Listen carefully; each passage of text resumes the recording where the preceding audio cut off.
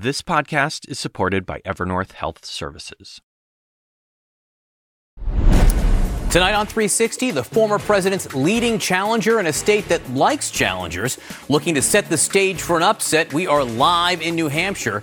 Also tonight, a Trump court victory keeping him on Michigan's primary ballot. But will the same be true in November? And we have breaking news on a similar case, a Trump defeat in Colorado. Later, the remarkable story of how two men's fishing day ended with them saving another man's life, a man trapped and lost to the world for nearly a week inside a wrecked truck with deadly weather closing in.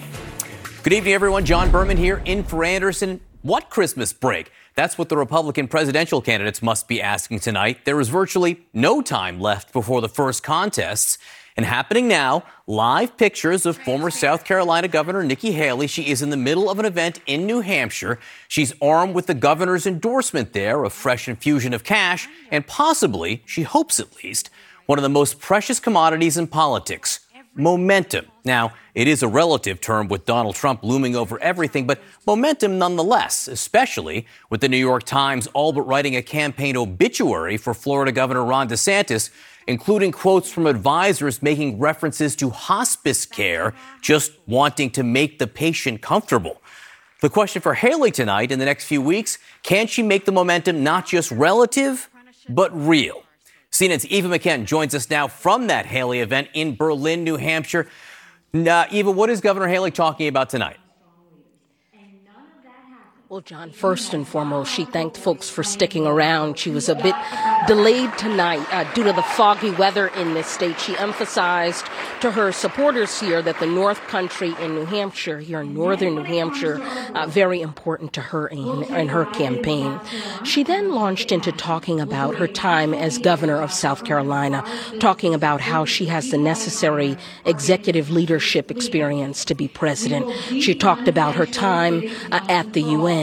But really central to her campaign is that she is part of this new generation of conservative leadership, and that not only can she confront Trump in this primary, that she can go on to beat President Biden in a general election.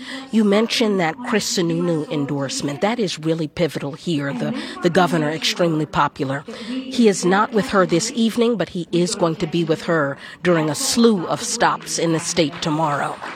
Yeah, so important for Nikki Haley is the New Hampshire primary. Important, too, if not central, if not New Hampshire or bust, for New Jersey Governor Chris Christie. What's he been saying, Eva, about calls for him to drop out? Yeah, John, out just this evening, a new ad from Chris Christie where he is telling folks that he is not going to drop out of this race. I think it's really telling that he felt the need in a direct-to-camera ad to address these concerns.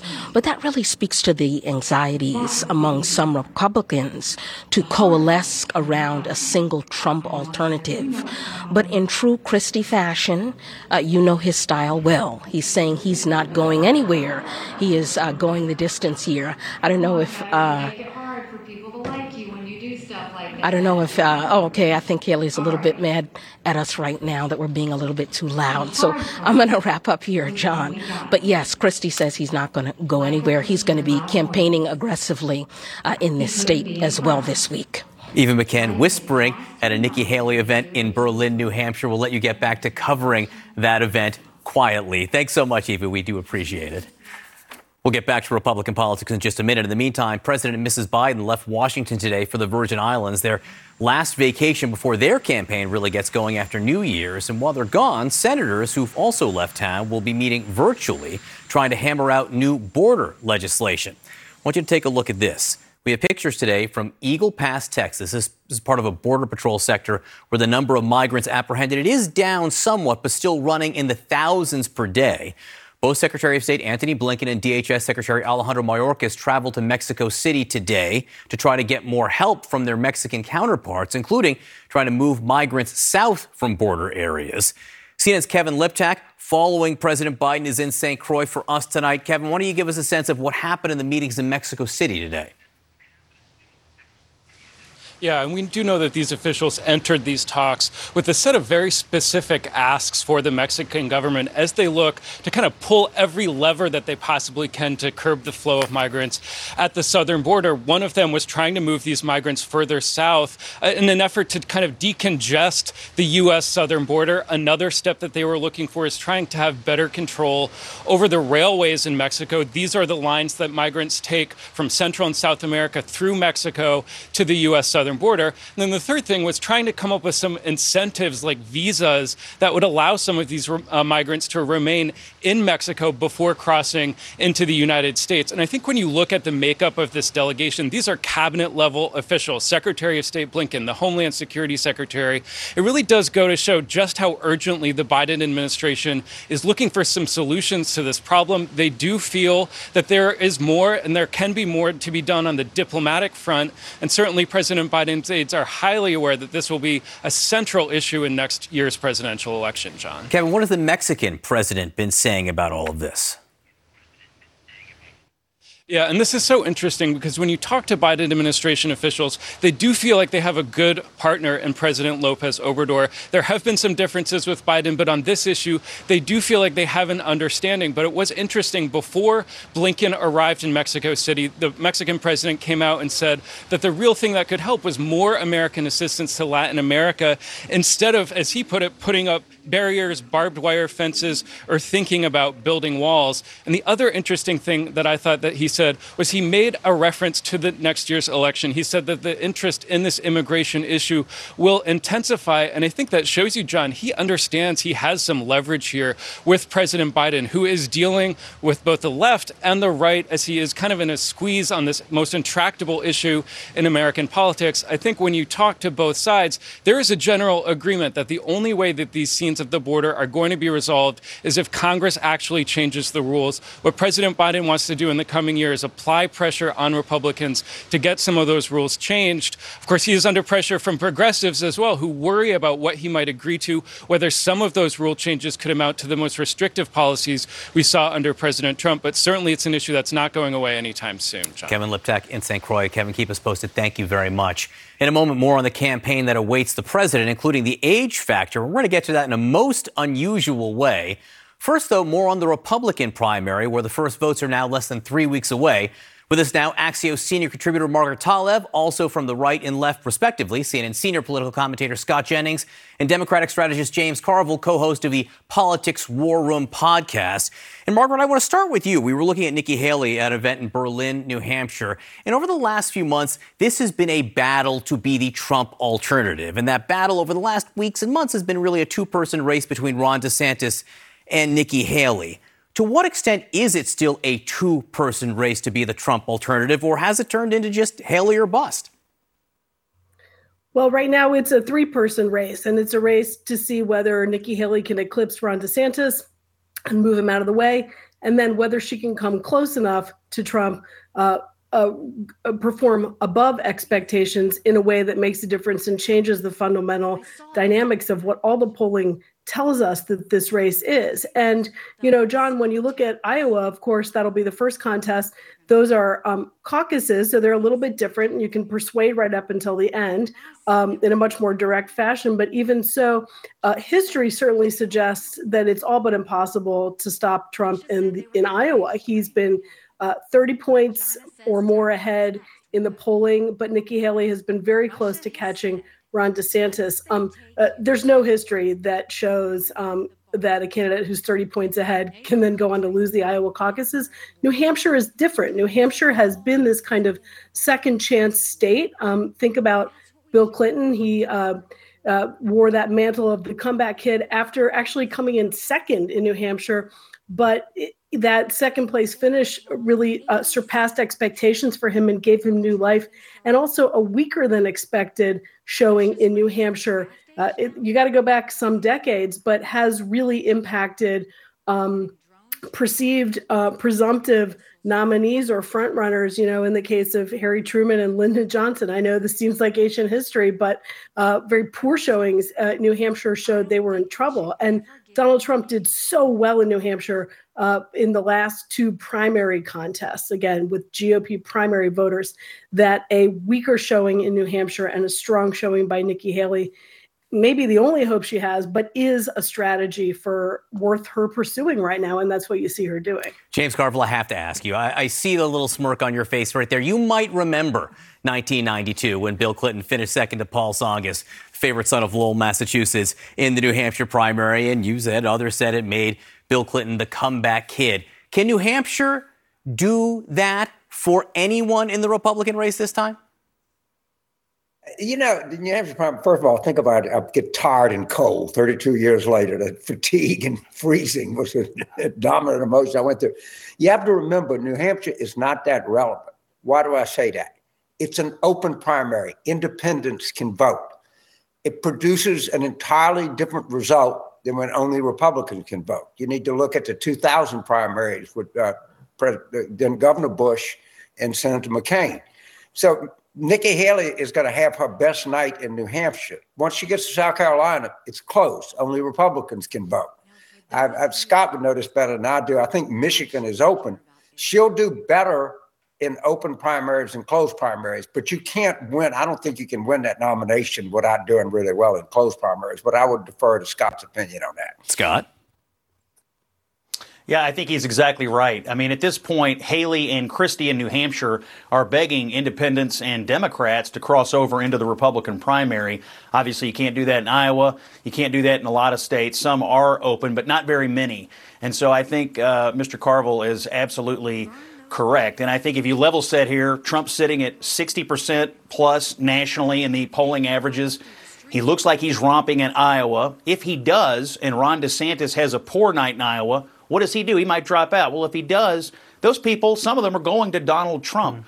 So even consolidation from the field coming out of Iowa might actually help Trump, even in New Hampshire, where he's facing down Nikki Haley. And, of course, when they head on to Nevada, Trump's very strong there, and they go to South Carolina, you know, Nikki Haley will have some choices to make at that point about facing down Donald Trump in her home state where he is dominant in the polling. One thing I would say, if somebody totally beats expectations, let's say Ron DeSantis gets within 5 points in Iowa, he will jump over expectations. Or if Haley beats DeSantis in Iowa, or if Haley gets close to Trump or beats Trump in New Hampshire, that can create almost immediate shifts in the polling moving forward. But if Trump were to win by significant margins in the first two states, I think this thing is academic at that point. Scott, since you brought it up, let me ask you, you brought up Ron DeSantis, and I think a lot of jaws are still on the floor after the New York Times piece over the weekend, which had quotes from advisors talking about hospice care with Ron DeSantis, you know, keeping the patient comfortable in these last few days. You talk about him beating expectations, but what number do you think in Iowa might force him from the race, might get him to quit before even New Hampshire? Well, given Trump's polling lead, I would think if someone got within single digits of Trump, that would be a pretty big night. I mean, that would be beating expectations pretty significantly. If Donald Trump wins by double digits, that's a big night for him. And as was suggested by Margaret, he's so far ahead in Iowa, the history would tell us that nobody's ever lost at this point, being this far ahead in the polling. I mean, it's possible Donald Trump could score the biggest competitive Iowa caucus victory ever in the Republican Party's history. Coming up in January. That's going to be a huge news night for him and provide him with some momentum coming out of it. But for DeSantis, it's always been Iowa or bust. That's where the voters are most likely to buy into his kind of politics, at least in the early states. That's where they've invested a ton in the ground game, and they think they're well organized. So for him, keep the ball bouncing. Single digits is where I'm at on it. And Margaret, quickly, if Trump manages to win both Iowa and New Hampshire, is that it? Game over? I mean, it's hard to see how the momentum breaks for any other candidate were that the case. And to Scott and James's points earlier, New Hampshire is the best chance to kind of break conventional wisdom for a breakthrough candidate. If someone like a Nikki Haley couldn't do it there, it's hard to see how it could happen. And James, Eva McKen was talking about Chris Christie, this new, and I guess it's a 7-figure ad buy, which is hard to believe in New Hampshire, where he's basically just saying he's mad that people are asking him to drop out. Let's take a quick look at that. Some people say I should drop out of this race. Really? I'm the only one saying Donald Trump is a liar. What do you think of that, James? Well, I know Governor Christie. You don't get elected Republican governor in New Jersey 2 times without having some kind of street smarts. I think he just hates Trump. I think as long as he can get a microphone and attack him, I think this is a cathartic advice. I think he views this as some level of political hygiene as much as him running for president. But I'm putting thoughts in another person's mind. But I think I'm pretty close to the bullseye here. He's going to chase this guy around as long as he can, I think. Since you talked about street smart, James, I want to shift gears to the Democratic side here. And Pennsylvania Senator John Fetterman did an interview with Politico where he talked about you. He said that you need to shut the blank up. And what he's talking about is you've been warning Democrats about President Biden's chances for re-election. Fetterman went on to say, I don't know why you believes it's helpful to say these kinds of things about an incredibly difficult circumstance with an incredibly strong and decent and excellent president. I think he also went on to say, question how relevant you've been since grunge. Those were his exact words there. So what's your reaction to Senator Fetterman? I think the guy is just trying to be relevant. I mean, Josh Shapiro drug him across the finish line, and I don't take much offense to it. I would remind him the law of the swamp is that gnats do not fool with cottonmouths. But if he wants to get on TV by saying something about me, he ought to tell all these Democrats that asked me to come in and campaign for him and send out fundraising appeals to I'll be glad if he has his staff call me. I'll give him the names and he can send out the fundraising appeals instead of me and see how well he does. What about the substance of what he said? Well, I'll say the polls are not very good for President Biden. It's like saying it's raining outside. If it's raining, it's raining. What does he expect me to do? To go on and say that we built an insurmountable lead? I just think the guy is trying to get his name in the paper, and that's okay. I can deal with that too. It's not a major thing, but I think that's what he's up to. But I don't know what he'd have me do. Go on this program and lie to you and tell you that we're 10 points up when we're not. I don't quite understand what way he's coming from, but if he wants to explain himself further, let him go ahead and explain himself further. Anything that President Biden and the Biden campaign has done recently that's made you change their mind about their prospects? Well, I mean, the economic numbers continue to get better. The Michigan consumer confidence numbers up. But I don't know if President Biden's age just has an opaque factor that people are not going to live beyond that. But right now, the numbers are not very impressive. I'm sorry, they're just not. I don't know what else I can say about them. I guess the hope is that Trump gets in a legal morass and the economy keeps the momentum and somehow or another we pull this out. But as of right now, the polling has not been impressive for the last year, at least. It's just not. Right. James Carville, thank you very much. Margaret Talev, Scott Jennings, thanks to both of you as well. You know, the point that James was making right there, some new polling that breaks down President Biden's job approval by age group. It's from NPR, PBS, and Marist College, and it shows that President Biden is weakest among Gen Xers. That's Americans born between 1965 and 1980, just 34% job approval with them. He does best, 50% approval with baby boomers, and nearly as well with the oldest demographic, born prior to or just after the Second World War. Now, our Gary Tuchman today spoke with members of that group. Some are as old as the president, some are older, some are way older. And the question he asked, Gary did, was about age. About 1,300 people live in Surf City, New Jersey, on the Jersey Shore. And most everyone knows Francis Hodgins. I'm the mayor. The 91-year-old mayor, who just won re-election, says he feels as sharp and competent as he ever has as Surf City's leader. But do you think Joe Biden is mentally competent enough to serve another term? No. We spent time with the Republican mayor and 6 other residents who range in ages from 72 to 100. All are Republicans except this one Democrat. But opinions do vary about Joe Biden. I've seen him on TV where he's talking, and all of a sudden, he just wanders off into something else or just skips it. Bill Willem is 100 years old and agrees with his mayor. He's done an awful lot of things in public, made an awful lot of mistakes, and it's been brought in the news as often. No, I don't think the man is capable of doing the job. But Suzanne Gilbert feels differently. She's the same age as the president. Is he mentally capable of another term in the White House? Yes. And why do you think that? because I'm 81 and I think I am.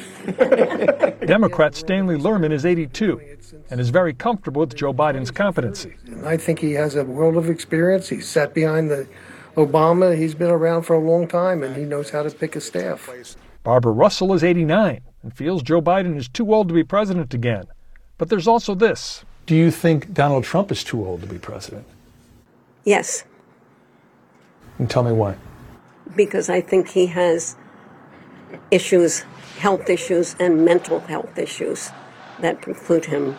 Barbara's husband Jim is 92 and a Surf City councilman for about 2 decades. Regarding President Biden, he should realize the fact that he's, I wouldn't say losing it, but I don't think he has the capabilities to do the job that the president requires. do you feel the same way about Donald Trump? Very much so. But the youngest senior in our group, 72-year-old John Franzoni, disagrees with those Trump sentiments. I think the guy's near the top of his game, regardless of his age. Republicans dominate in Surf City. But 100 miles north in New York City, that's certainly not the case. Pat Still is 78. Do you think Joe Biden might be too old for a second term because of cognition issues? I certainly don't think that cognition is a problem for Joe Biden. It's a problem for Donald Trump. Evan Janovic is 89. His experience surpasses anybody else's that even is considering running for president. But this Democrat, 87-year-old Fran Lifson, has a different take on Joe Biden. I think at some point you don't think as clearly and you don't speak as clearly and you're not as sharp as you were. I know it with myself, although I'm older than you. Back in Surf City, we ask about presidential candidate Nikki Haley's proposal to have mandatory mental competency tests for politicians over 75. 100-year-old Bill Williams' opinion was shared by many we talked with. It wouldn't be a bad idea at any age, really. Honestly. I mean, from judging from what we're getting anymore. And very young Gary Tuchman is here with me now tonight, Gary. So the 91-year-old mayor who thinks that President Biden is too old, the 91-year-old mayor, how long does he plan to stay in office? Well, firstly, I will tell you he was just reelected to another term, another 4-year term. Gets sworn in next week. He's been mayor, city councilman, and other jobs within the city government now for 60 years since 1963. So when I asked him what his plans are in the future, the next mayoral election 4 years from now, when he's 95 years old, he told me, if I feel good, no reason why I won't run again. Okay, so it seems to be a selective issue for him, the whole age thing. Gary Tuchman, that was fun. Thank you so much. Next, Michigan's top election official on today's court ruling that says, unlike in Colorado, the former president's name stays on the 2024 primary ballot. And speaking of Colorado, we have some breaking news just minutes ago on that. And later, a CNN investigation investigates dog fighting, which may be forgotten, but is sadly very far from gone. All There Is with Anderson Cooper is supported by Evernorth Health Services. Grief is a human experience. Shouldn't the care we receive feel human too? That's why Evernorth Behavioral Health ensures all members have access to live, specialized support anytime, in person or virtually, with a 100% follow-up commitment to make sure that they get the help that they need. So no matter what stage of grief your employees may be in, there's always a person ready to listen. Stressful times can lead many to bottle up complex feelings, especially at work. 59% of those suffering say nothing. This can have unexpected and serious mental and physical health implications. And with Evernorth's data-driven risk monitoring tools, they can help spot challenges early and step in to guide individuals to care before they undergo any more suffering. Each person's grief is as unique as they are, which is why Evernorth offers a wide range of personalized behavioral solutions to meet the needs of every member that they serve. Learn more at evernorth.com/grief support. I'm Dr. Sanjay Gupta, CNN's chief medical correspondent. This week on Chasing Life, lately we have been paying attention to a very different virus, bird flu, which is caused by the H5N1 virus. If you start to hear that it's circulating in pigs, that would be a concern. That means I would go from sleeping with one eye open to 1.5 eyes open. Yeah, that would make me very concerned. Listen to Chasing Life, wherever you get your podcasts. No holiday this week in the almost countless civil, criminal, and constitutional cases involving the former president. In breaking news to prove it, Colorado's Republican primary just moments ago asked the Supreme Court to overturn the state Supreme Court ruling that removed Trump from the ballot. It caps a day, which also included Michigan Supreme Court keeping Trump on the ballot there, and a new filing by special counsel Jack Smith. CNN's Jessica Snyder joins us now with much more on all of this. First, tell us about what the Colorado Republican Party just did, this appeal. Yeah, John, so the Colorado GOP, they're a party in this case, so they say they've just appealed to the U.S. Supreme Court. We do expect Donald Trump's legal team to follow suit soon, probably in the coming days. But what this filing guarantees in the short term is it guarantees that Donald Trump's name will, in fact, be on the primary ballot in Colorado. Because remember, the state Supreme Court here ruled that he should be taken off the ballot for engaging in insurrection, but they paused their decision, their ruling, to give time to the U.S. Supreme Court to consider whether to hear this case. The Supreme Court will likely hear this case, but since primary ballots have to be certified January 5th, next Friday, this appeal basically guarantees that the ballots will have to be printed with Trump's name on it. So now, John, the question becomes, does the Supreme Court hear this case? They likely will because of this major constitutional question.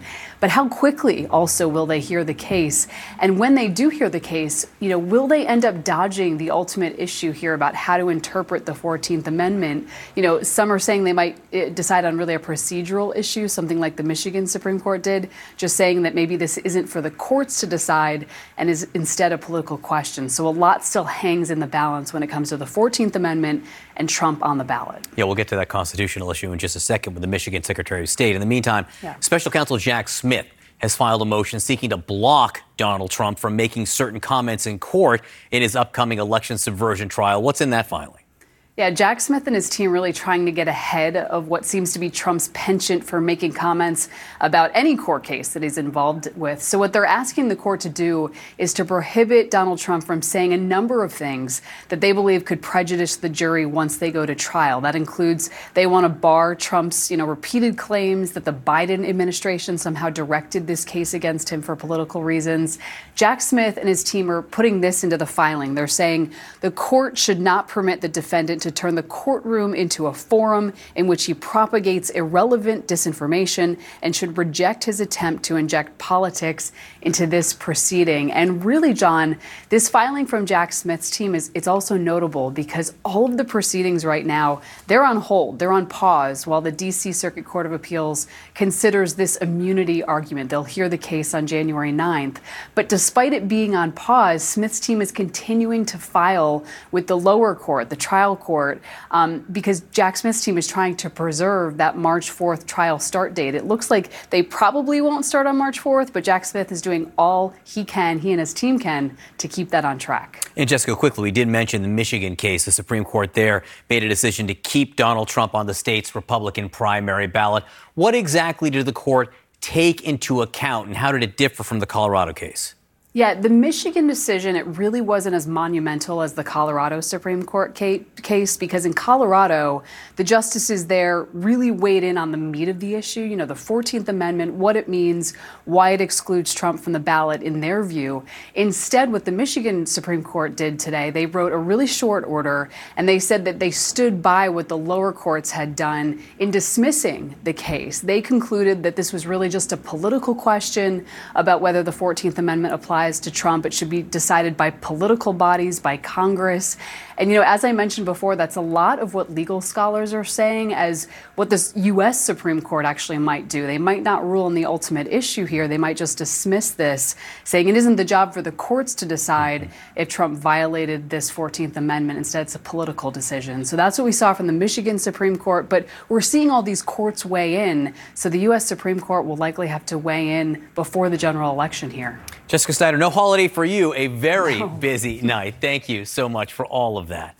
Thanks, John. With us now, Michigan's top election official, Secretary of State Jocelyn Benson. Secretary Benson, I want to ask you your reaction to this decision by the Michigan Supreme Court today. Well, thanks for having me. And I actually agreed with the decision. It's what I've said for months now. The authority of my office is limited in this moment to ensuring that individuals who are generally advocated by the national news media to be potential presidential candidates are on the ballot. That's what our state law says.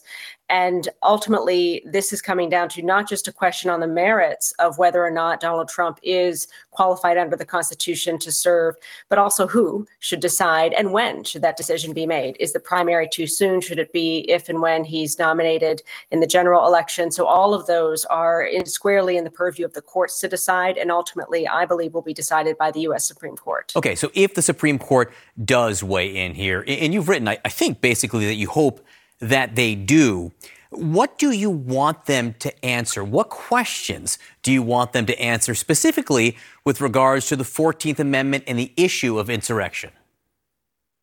I want them to deliver a substantive decision on the merits sooner rather than later that clearly sets the expectation as to whether or not, under the 14th Amendment, Donald Trump is qualified to serve as president again. I don't want them to kick this to Congress. I don't want them to kick this down the line, because voters need clarity, election officials and administrators need clarity, and the Republican Party needs clarity as we move forward into this election year. That will depend, if they were to do what you ask, on whether or not the Supreme Court thinks that Donald Trump engaged in or aided those who engaged in insurrection. And you well know that some critics of the Colorado Supreme Court decision do note that Donald Trump has never been explicitly charged with insurrection as part of these criminal cases. How much does that matter? Yeah, I say this not as just as the chief election officer of the state of Michigan, but as the former dean of a law school and election law professor, and someone who was a witness in Michigan to the actual attempts to subvert the will of the voters in our state and in other battleground states. All of that said, I recognize that there are a lot of nuances and facts yet to be determined in how we legally define insurrection and aiding and abetting, and the facts of Trump's involvement in all those things. When you have that much ambiguity, the U.S. Supreme Court's job is to resolve that for the country. So that's the direction we are headed in. That's where we should be headed. And what we need the U.S. Supreme Court to do is to answer those questions, to do their jobs in that regard, so that all of us can have appropriate clarity and proceed appropriately. So, in opinion, in the Michigan case, kind of left the door open. It really dealt with the primary, right? It left the door open to future legal action if he becomes the Republican nominee for the general election ballot. Do you expect another suit in the general election if Trump is the nominee? I do. I mean, look, if the U.S. Supreme Court does not make a decision on the merits prior to the general the nomination process in the summer, if they do not make a decision on the merits by then we should expect, as Justice Welch's dissenting opinion suggests, that litigants will bring forth another action if Donald Trump receives his party's nomination or runs as an independent candidate. And that's why, to me, it's all the more important that the Supreme Court settle this sooner rather than later, so that we don't see another round of this uncertainty as we go into the fall's general election. Voters saying anything about this? Do you hear from them at all? Yes, voters hold very strong opinions on both sides on this. And in the months since this has been injected into our conversation and these legal theories have been weighed, our office has received threats on both sides, frankly, from people who feel very strongly either Donald Trump should be or should not be on the ballot. All along, I've just tried to be clear that my job as the referee in this process is to say the proper determining body under this state law in Michigan is our Supreme Court. And that's what all the courts have also affirmed. So, while as an elected official, you always want to be able to serve and provide clarity for citizens, here our clarity comes from the law. And it does mean we move forward, probably making everyone upset. But ultimately, I hope as voters, citizens take seriously their role in this 2024 election cycle to channel their opinions about this and other matters into the ballot box and how they vote. Well, no one cheers for the referee, which is, I'm sure you know at this point. Michigan Secretary of State Jocelyn Benson, thank you very much for being with us. Thanks for having me. All right, coming up, a CNN investigation into the underground world of dogfighting, how a vicious, disturbing practice thought to be in decline is now thriving. The Assignment with me, Audie Cornish. So there have been arrests, suspensions, disciplinary hearings. They're shutting down graduation events. At this moment, the part of the protests that are admirable are young people calling attention to atrocities. Michael Roth is the president of Wesleyan University. I would like to make a space for them to do that, as long as that space doesn't prevent other people from pursuing their education. Listen to The Assignment with me, Audie Cornish, on your favorite podcast app. We have a CNN investigation into the brutal, bloody practice of dogfighting. It was thought to have been on the ebb after it became a federal felony back in 2007. It's back now, in the shadows, but growing thanks to the internet, where hundreds of thousands of dollars may change hands in a single match. Our Isabel Rosales rode along with officials as they made one of their biggest single-day busts ever. We do want to warn you, some of the images of the dogs you're about to see, they are disturbing. It's pitch black outside a South Carolina church. At the ready are dozens of armed law enforcement officers. Today, they're seizing fighting dogs. Behind them, I'm definitely anxious. I'm always anxious to see the dogs. We ride along with the federal prosecutor overseeing the criminal case. It's heartbreaking. I get very emotional. Emotional because of how vicious dogfighting is, made all the more clear in court documents. Dogs who have been fought may have scars, puncture wounds, swollen faces, or mangled ears. In one case, prosecutors say an owner killed his dog by hanging it, and authorities found this contraption made from jumper cables, allegedly used to electrocute dogs, inside the home of a Pentagon employee. This CNN exclusive video, evidence from a close case, shows two dogs getting ready to fight.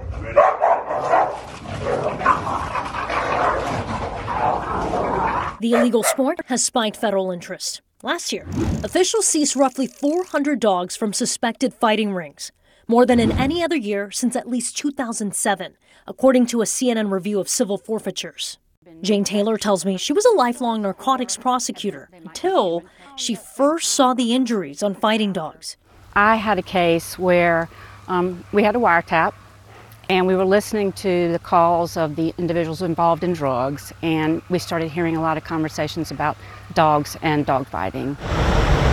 We arrive at the first of 5 homes. What sort of things are you on the lookout for when you enter a property? I'm looking at the conditions of the dogs themselves. I'm looking for any sort of scarring, any fresh wounds. And then I'm also looking for what I'll call dogfighting paraphernalia. Like these treadmills to make the dogs stronger and faster. And something called spring poles, where the dogs are used to jump up and they latch on it. It's supposed to strengthen their jaws. Experts say dogs are often tied down with heavy chains and weighted collars to increase their strength. Some dog fighters inject their animals with drugs or vitamins to increase aggression. And before a big fight, some fighting dogs are starved to keep them in their weight class, like a boxer.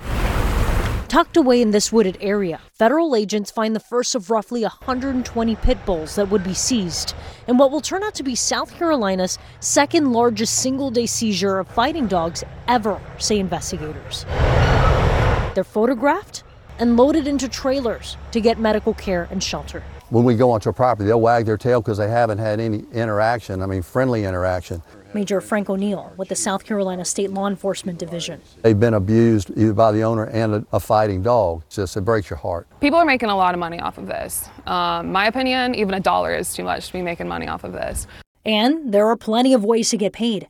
According to court documents in South Carolina, participants paid $200,000 to have their animals fight against a top dog. Another fighting dog won over $50,000. The owner of a champion dog can make even more money on semen, stud fees, and puppies. Many of them are drug traffickers because they have to fund gambling of these dogs. And these dogs are very expensive. They're going to have weapons. And if we haven't already arrested them, the chances are we will arrest them in another arena. Inside this home, officers find several guns. The homeowner declined to speak with CNN. Federal agents pack up and head to the next house. We're about 20 minutes out.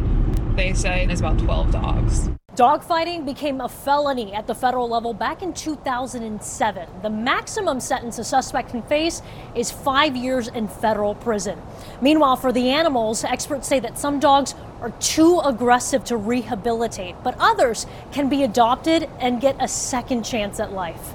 Isabel Rosales, CNN, Atlanta. Amazing story. Just ahead, a story that can't be called anything else but a miracle. A man trapped in his car for almost a week unable to move or call for help, was rescued by sheer luck when two fishermen happened to randomly spot his car in a distance. The story of his incredible rescue next.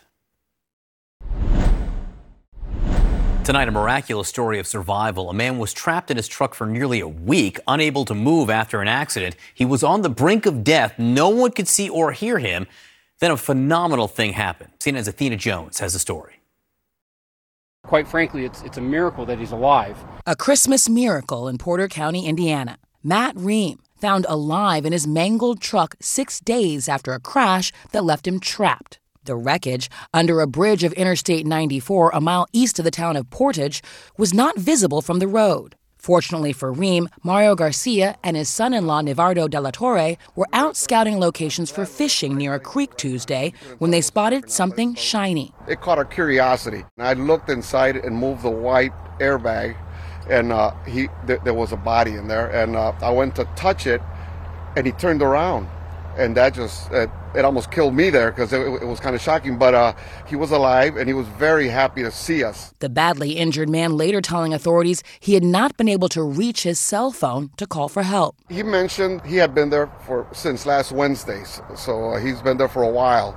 And he says he tried yelling and screaming, but nobody would hear him. It was just quiet, just the sound of the water. Authorities closed the westbound lanes of I-94 near the site Tuesday afternoon while crews worked to free Ream. He was transported to the hospital by helicopter. It is not clear what caused the crash, but police say it appears Ream was driving westbound and ran off the road, traveling along the grass shoulder before going airborne down into the creek, where authorities believe his car rolled over several times and landed under the bridge, where it was partially submerged. I don't see any way somebody could have seen him. It was just a very fortunate that we've seen through the cracks of the woods the shiny of the wreck. And curiosity that took us over there. This is a miracle that this gentleman is alive today, and that these two gentlemen just happened to be on that creek today. Another lucky break, relatively mild weather. Temperatures in Porter County since December 21st ran from a high of 59 degrees to a low of 29. We've been lucky enough here this Christmas season that our temperatures have been, as you all know, above normal. So that was working in this individual's favor. It's cold tonight, and I don't believe that he would have made it through the night tonight. Ream has several broken bones and injuries to his legs that could require surgery, according to his labor union, and a GoFundMe page set up to help with the cost of his recovery. We're glad we got him the help he needed. A happy ending made possible by two men who were in the right place at the right time. For me, it was the first time going there, so it was just we were put there for a reason. Yeah. A miracle. And Athena Jones is with me now. So how's the man doing tonight? Well, he's in critical condition in the hospital. He's asking for privacy for himself, for his family, for his friends, while he processes everything he went through since last Wednesday, nearly a week, as we've pointed out. He says he knows he has a story to tell, but he's not ready to tell it yet. When he is, he will. Until then, he wanted to share this message.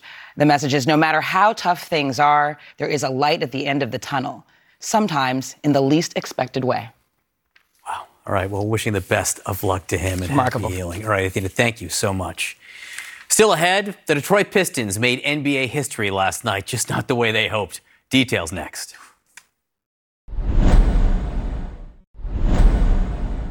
So it's difficult for a 2-win season to get much worse, but the NBA's Detroit Pistons are now owners of the longest single-season losing streak in league history. After their 118-112 defeat by the Brooklyn Nets last night, their losing streak is now at 27 straight games. And frankly, it could actually get worse. One more loss, and they tie the NBA's overall record losing streak, which was over 2 seasons, 28 games. That next game tomorrow night, against the Boston Celtics, the best team in history and the best team in the NBA right now. And the game is in Boston. All right, our favorite senior data reporter is with me now to talk about just how bad this all is.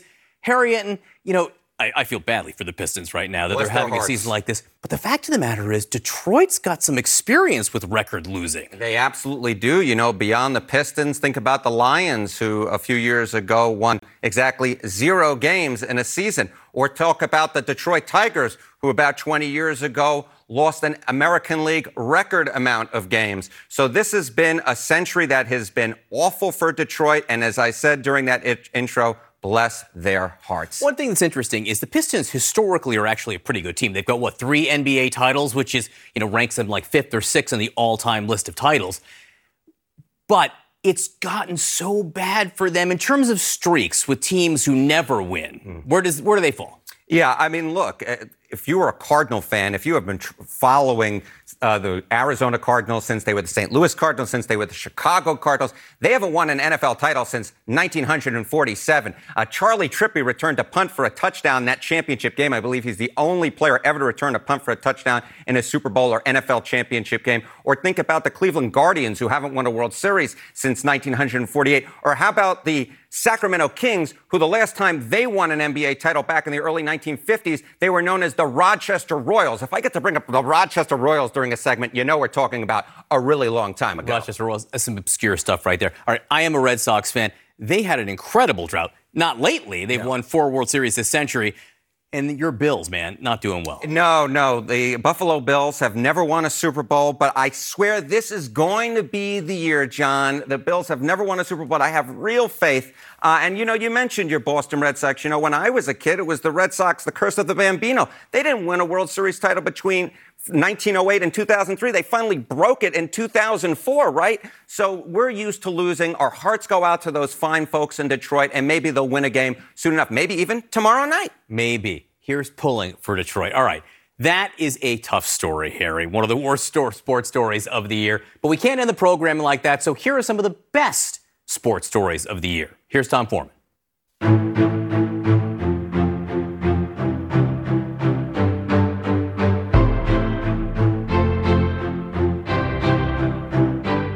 In sports, the best NFL team was the Kansas City Chiefs, who edged out the Philadelphia Eagles in a barn burner. This was just 2 points shy of tying the highest scoring Super Bowl ever. And the Rihanna halftime show.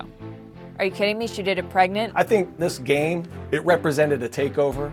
With Tom Brady retiring, this was now Patrick Mahomes' league. Breaking news right now, a serious injury on the field during the Buffalo Bills-Cincinnati Bengals game. The best comeback from the worst moment? Give that to Buffalo's Damar Hamlin, who suffered a terrifying cardiac arrest at the start of the year, but was back on the field this fall. I didn't think it was possible. In baseball, the Arizona Diamondbacks wriggled into the World Series only to be run over by the Texas Rangers in 5 games. The Texas Rangers are really, really good. When it's not a competitive World Series, it's not as much fun. In the NBA, Laker LeBron James made the best basket, the one that took him past Kareem, Karl, Kobe, and Michael to grab the all-time scoring record. The oldest player in the league. He's in his 21st season. That's crazy.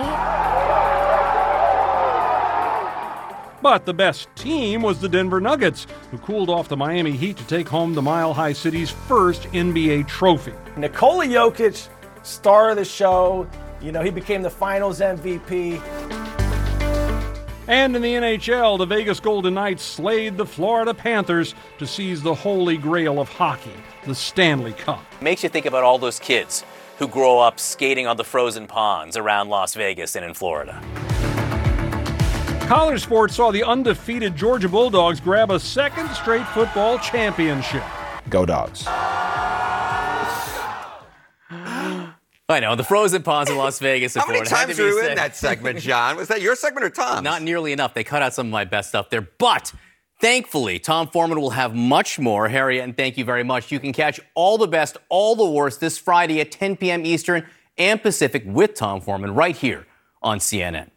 The news continues, so The Source with Caitlin Collins starts now. Grief is a human experience, and the care we receive should be too. Evernorth Behavioral Health ensures all members have access to live, specialized support in person or virtually with a 100% follow-up commitment to make sure they get the help they need. There's always a person there, guiding your employees using data-driven risk monitoring tools so bottled-up feelings don't turn into further suffering. With Evernorth's wide range of behavioral solutions, care can be personalized, simple, and more accessible. Learn more at evernorth.com/grief support.